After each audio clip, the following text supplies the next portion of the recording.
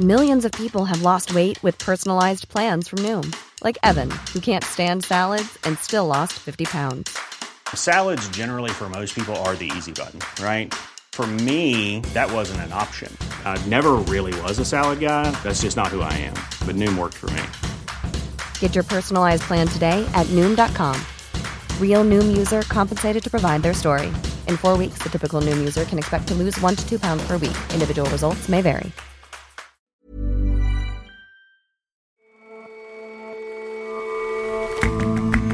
Hello and welcome to The Intelligence from The Economist. I'm your host, Jason Palmer. Every weekday, we provide a fresh perspective on the events shaping your world. In Lahaina, on Hawaii's island of Maui, people are only just starting to count the costs of this month's devastating fires. Our correspondent visits and finds people wrestling with 3 emotions: shock, devastation, and anger. And in Britain, we chart the rise of a curious species, the self-pitying member of parliament. The pay is bad, the hours long, bootlicking chumps rise through the ranks.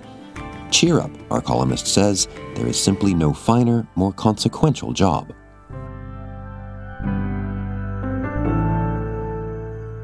First up, though,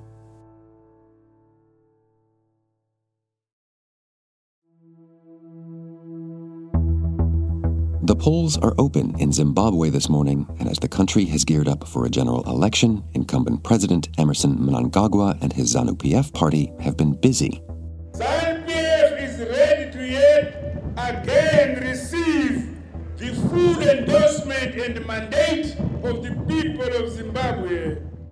The campaign trail has been packed with mass rallies, thousands of people seemingly willing to lend their voices to the government's cause. Or maybe not. Locals in Harare, Zimbabwe's capital, have complained of being forced to attend. Nearby, market traders risked losing their licenses if they didn't, and state-owned buses were used to bring voters in from hundreds of miles away. For many of Zimbabwe's voters, today will be little more than a democratic charade, orchestrated by a ruling party whose allegiances are shifting away from the West. Polls have already opened in Zimbabwe for the general election, and the mood is fairly despondent. John McDermott is The Economist's chief Africa correspondent. That's because while most Zimbabweans feel the country is going in the wrong direction, analysts still expect Emmerson Mnangagwa, the 80-year-old president, to win re-election because his ruling party, ZANU-PF, is tilting the playing field once again in an unfair direction. And you say that people are unhappy with the direction of the country. What is that direction? How are things? That's right. Afrobarometer, a Pan-African research organization, found recently that 72% of Zimbabweans think the country is going in the wrong direction. And that's up 10 percentage points from the last election in 2018. And that makes sense to me because whenever I go to Zimbabwe, it's almost like opening up a time capsule that hasn't been touched for 40 years. There's none of the development that you might see in Nairobi, Kenya's capital, or Addis Ababa in Ethiopia. It feels stagnant. And that's ultimately because it is stagnant. Listeners may be familiar with the idea of the $100 trillion bill from the time of Robert Mugabe, whom Mr. Mnangagwa replaced in 2017 in a coup. It's not as blatant these days, but ultimately the state is still printing money, and that inevitably causes devaluation of the local currency, and it also fuels inflation. We're not at the 1 trillion% of a decade or so ago, but the most recent figures suggest that annualized inflation is still in the triple digits.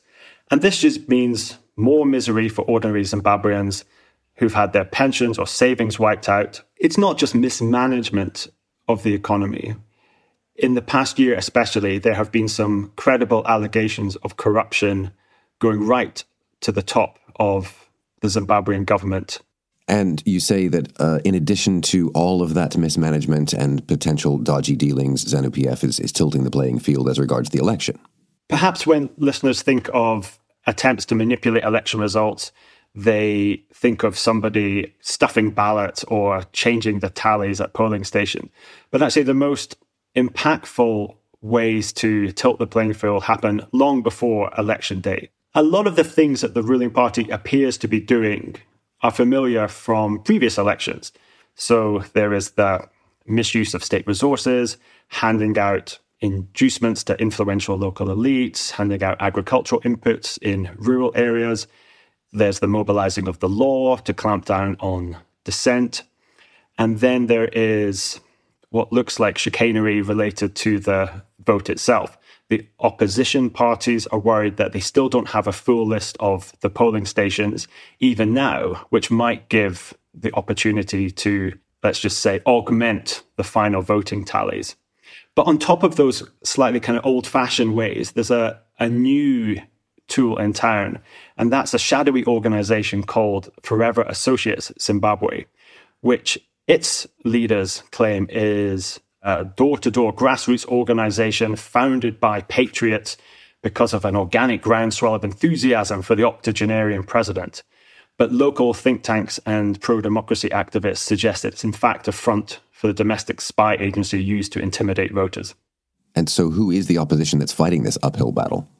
The main opposition leader is a 45-year-old lawyer and lay preacher called Nelson Chamisa. Hello. Hi, Nelson, how are you? I went to visit him just as campaigning was getting underway for his party, the Citizens Coalition for Change. And it wasn't like meeting most politicians. We didn't go to the party headquarters. We went to an office building in downtown Harare, where we took a very creaky elevator up to the top floor and where we were greeted in essentially an empty office space with flickering fluorescent lights and paint peeling off the walls. But that was the location that Mr. Chamisa felt was most apt for meeting at the time, given his predicament. These are my advocates' chambers offices. So that's where lawyers are. It's mainly advocates. So we're about 12 of us here. So it's a safer space for your purposes, and very important. And can I just ask why it is important to have a safer space? Why have you brought us here rather than to your party? Well, you see, there's always a problem with the spokes and the intelligence. They just want to know whom we have met and why, and it's just not a proper environment, and that's wrong. And he reminded me when I was there that it's often been unsafe for opposition leaders in the country under ZANU-PF. So you've had 3 MPs in prison over the past year, and Job is still in prison? No, it's even more. Okay. There's Joanna Mamombe, some lady who was also arrested. She's an MP for demonstrating, and they were abducted together with Cecilia Chimbiri. This was like a year ago. So if we were to look at the numbers, it's even much more than that. There's Tofa from Bulawayo, the much south, who was also beaten up and broke her arm. Those are primitive stories, but it tells you the kind of environment that we are in. Authoritarianism, tyranny, despotism. Mr. Chamisa is a pretty good campaigner. He appeals not just to young urban Zimbabweans, but also to those in the rural areas where ZANU-PF has traditionally been strong. However, nobody really knows what he would be like in the unlikely event that he became president. His party says it wants to stop corruption and fix the economy. But regardless, most analysts think that a Chamisa presidency is something that isn't going to happen in any case. Well, it does sound as if ZANU-PF has things absolutely tied up inside the country. Is there nothing that outside pressure might be able to do to level that playing field? The West has sporadically tried to offer Zimbabwe a path back to normalcy. For more than 2 decades, it's been something of a pariah state. It's locked out of international capital markets, and it remains largely in default on around $18 billion worth of external debts. So what the West at various times has said is, if you stop messing around with the economy and you start introducing some political reforms, ensure the rule of law, then we can talk about bringing you back into the international financial fold. However, that has never really happened. There hasn't been a long enough period of sustained political improvement. And all the while, that has meant that ZANU-PF has come to lean more and more on autocratic partners such as Belarus, Russia, and China. Having said all that, the international picture, the broad international picture, is actually less important than the regional one. And the key country in all of this is neighboring South Africa, where perhaps millions of Zimbabweans have emigrated to because of the economic situation. Sadly, in South Africa, the ruling African National Congress has largely whitewashed abuses and chicanery by its fellow liberation party, ZANU-PF. This time around, there is some hope that Zambia, Zimbabwe's neighbor to the north, will apply a bit more pressure. But ultimately, the fear is that once again, election observers from around the world will see a largely peaceful and orderly vote and conflate it with a fair one. John, thanks very much for your time. Thank you, Jason.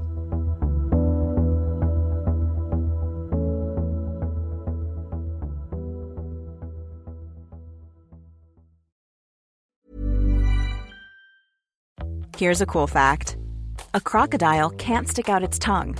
Another cool fact, you can get short-term health insurance for a month or just under a year in some states. United Healthcare short-term insurance plans are designed for people who are between jobs, coming off their parents' plan, or turning a side hustle into a full-time gig. Underwritten by Golden Rule Insurance Company, they offer flexible, budget-friendly coverage with access to a nationwide network of doctors and hospitals. Get more cool facts about United Healthcare short-term plans at uh1.com.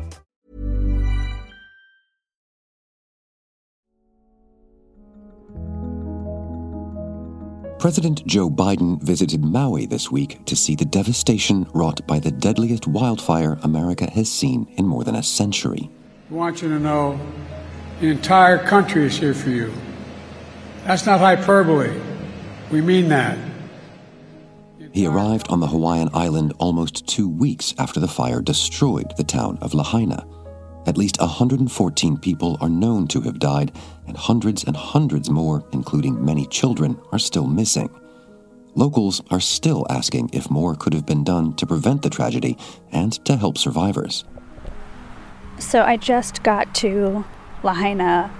Erin Braun is our West Coast correspondent. She's been on Maui for the past week, covering the aftermath of the fires there.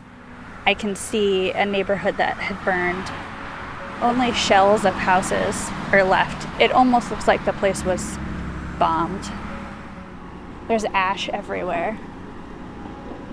And the palm trees all along the road I'm walking down are dead.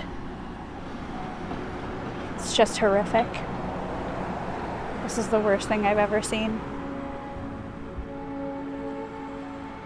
So, Erin, you're back at home now. Can you take us through what you saw, who you met? We know that there was very little warning for this, and we've heard a lot about the devastation. Now that the shock has worn off at least a bit, how are people feeling? In talking to Lahaina residents, it seemed like there were 3 prevailing emotions. The first was still shock. Even a week after the fire, when I was on the ground there, they told me they weren't ready to process what had happened to them yet. Others were obviously devastated, and they had moved into the mourning phase. But I also met a lot of people who were angry. We were helpless. We had no idea. There was no alerts. There was no warning. This is Lily Noy. She and her partner, Demetrius, were both born and raised in Lahaina. They were driving through the town together as the fire was spreading. And there was no such thing as evacuation siren. Yeah, there could have been a lot more done to save our people and our community, even some buildings. They felt abandoned by their local officials who had failed to warn them of the danger. Many in Lahaina were obviously not lucky enough to escape the flames. And are we any clearer now about why it is that the people of Lahaina weren't properly warned? In theory, Hawaii has this really robust outdoor siren system that the island says is world-beating. But these sirens were not used to warn Lahaina residents that their town was burning and that they needed to evacuate. And last week, Maui's emergency management chief defended the decision. And his argument was that if residents would have heard the sirens, they would have moved to higher ground, as they're trained to do during a tsunami. And they would have ended up right in the middle of the flames. Since making that statement, the emergency management chief has actually resigned his post. And the state's attorney general has asked for an independent investigator to look into the way that the state and Maui County responded to the fire. We might not know the results of that investigation for a while, but in the meantime, Lahaina residents are left to sort through the wreckage of their community and wonder if parts of it could have been saved. And what do those recovery efforts look like at this point? America's Federal Emergency Management Agency, which is known as FEMA, has sent a bunch of search teams and cadaver dogs to sift through what is left of the town. Unfortunately, at this point, it's not a search and rescue. They're just searching for bodies. I spoke to one member of FEMA's Urban Search and Rescue Division, Stephen Bajun, and he talked me through what the teams are doing and how exactly they go about searching through the ruins. So what we've got is 2 task forces currently in the field, and then about 20 search and rescue canines. Okay. There's another 20 search and rescue canines are actually landing as we speak, so we'll have 40 different dogs out there working. And I asked him what exactly search teams look for when they're trying to find human remains. So what we look for is those obvious spots at the corner of a room, places that people would typically hide. But the biggest tool and the biggest resource that we have is our canines. The ability to pick up on just the faintest scent, a part per million. The typical team brings 4 dogs. We have 40 dogs out working. That's how important this is, and that's why there's so many more dogs than we would normally have engaged in this. I saw the cadaver dogs. They were wearing these little booties to protect their feet since the ground was still quite hot and there was broken glass and rubble everywhere. But FEMA told me that the complete and utter devastation of the town over such a large area made this search unlike any the team had done before. What's so unique and so different about this is the totality of it. It's not a hurricane where it pushed some things over. It's not wind from a tornado. What we're dealing with here is there isn't a structure left. There are still hundreds of people missing from Lahaina, and because of the scale of the devastation, it could take weeks or even months to get a full understanding of who was lost.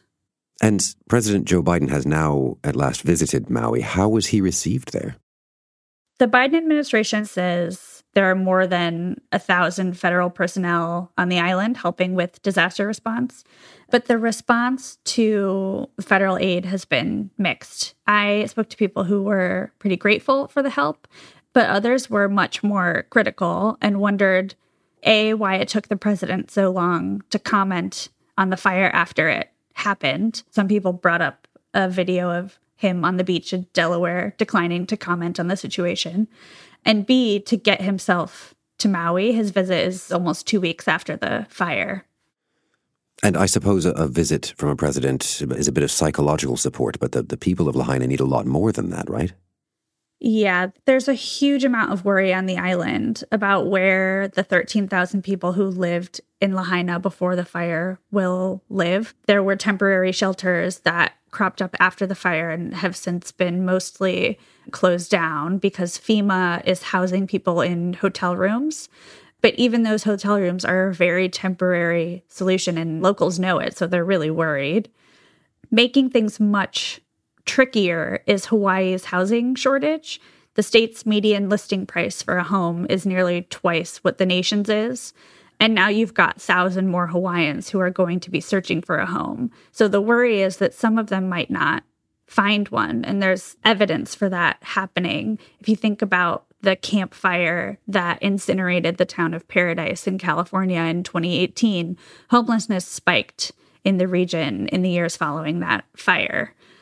And so residents, they know it's going to be a long time before it's possible to get into permanent homes. But many of them are already looking forward to rebuilding what they lost. We're going to rebuild, and it won't be the same, but Lahaina's going to come back stronger than ever. I mean, it's not going to happen overnight, but it's going to happen. Erin, thanks very much for joining us. Thanks, Jason.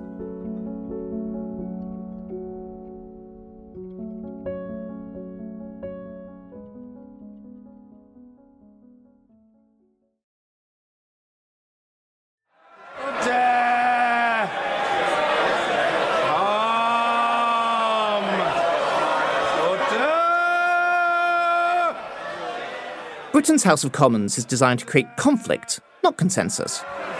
Duncan Robinson is The Economist's political editor and writes Budget, our column on British politics. Spare us the theatrics! Behave yourself!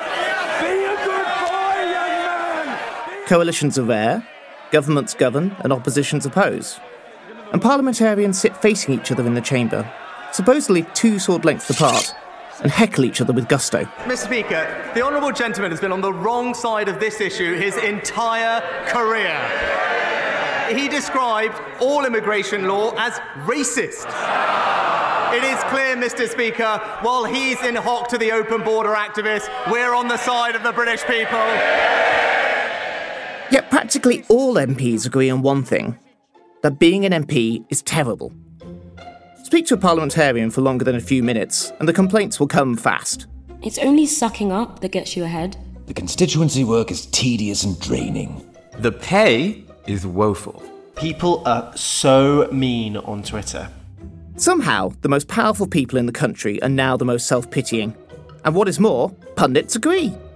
As the Sunday Times put it, all out why nobody wants to be an MP anymore. Meanwhile, Rory Stewart, a former MP and now a podcaster, said being a legislator was, quote, bad for my brain, my body, my soul. It's a miserable picture. Thankfully, it's an inaccurate one. Take the complaints among MPs that incompetent bootlickers rise faster than their more talented and more principled peers. It's completely overdone. Parliament is mostly meritocratic. Those who are skilled rise quickly. Rishi Sunak became Chancellor 5 years after entering Parliament. Sir Keir Starmer became party leader in the same stretch of time. Just because a few duds also reached the top. Mr. Speaker, I am a fighter and not a quitter. Does not mean that Parliament is stuffed with unused talent. This is tough to accept for anyone still on the backbenches who gripe to journalists about it. Luckily, they have the time to do it.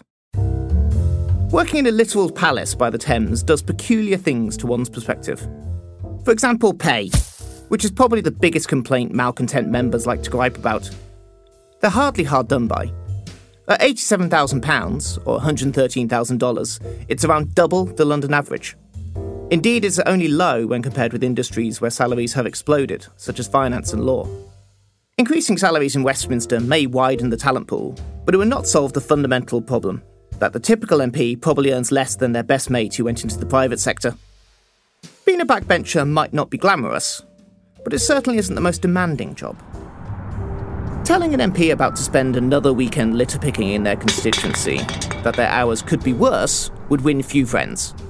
It is, however, true. Parliament no longer regularly sits into the early morning. Recess, which kicked off for a 6-week summer break in July, is not technically a holiday, but many MPs do depart for sunnier locales, and most parliamentary assistants will hear virtually nothing from their bosses, bar the odd call with the sound of the Mediterranean in the background. Plus, there are few professions which allow people the time to write books, practice law, and present television shows on the side. Managing that as a head teacher or truck driver, or just about any other job, would be tricky. Granted, one thing has become worse for MPs through no fault of their own. Abuse of politicians online is rife. Green ink letters at least took effort.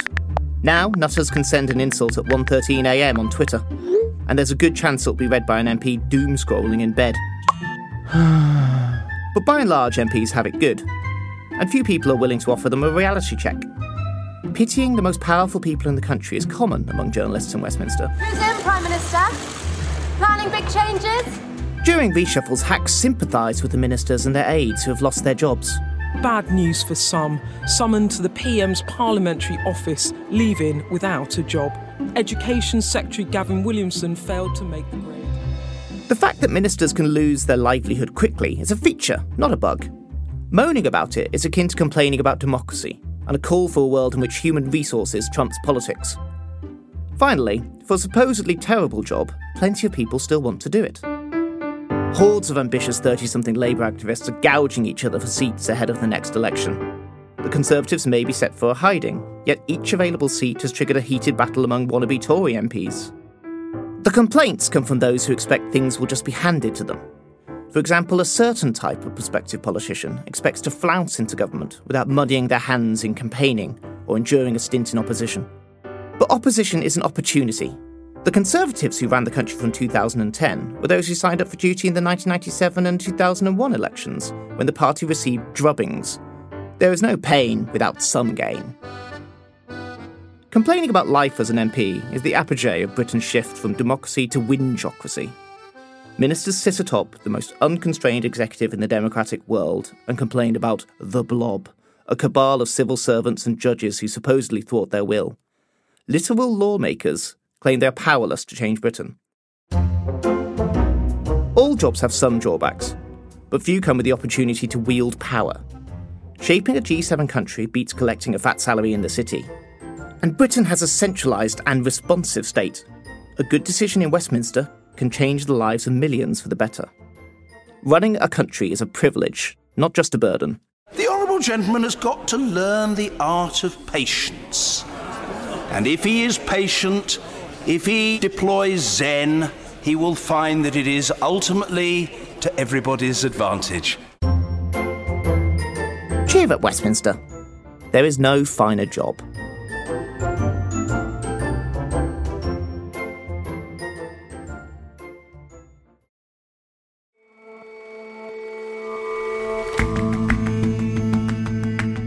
That's all for this episode of The Intelligence. We've got some news for you if you're a subscriber. The Economist's app now has a dedicated tab for this show and for all of our podcasts. It's the easiest way to tune in every day. And if you're not a subscriber, what are you waiting for? We've got a free 30-day digital subscription offer. Just go to economist.com/intelligence offer or click the link in the show notes. We'll see you back here tomorrow.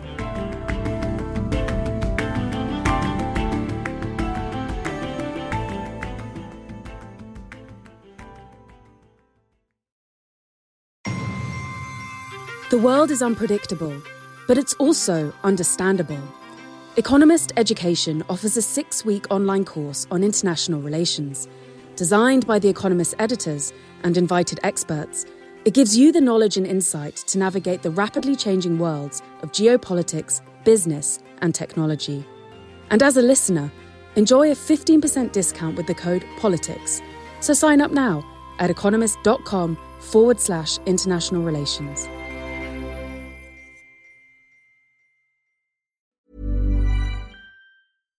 When you make decisions for your company, you look for the no-brainers. And if you have a lot of mailing to do, Stamps.com is the ultimate no-brainer. It streamlines your processes to make your business more efficient, which makes you less busy. Mail checks, invoices, legal documents, and everything you need to keep your business running with Stamps.com.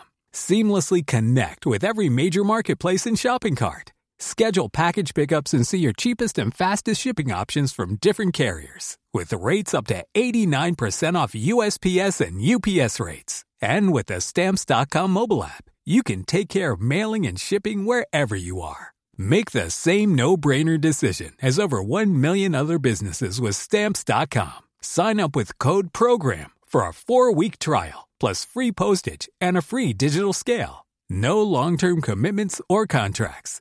That's Stamps.com. Code PROGRAM.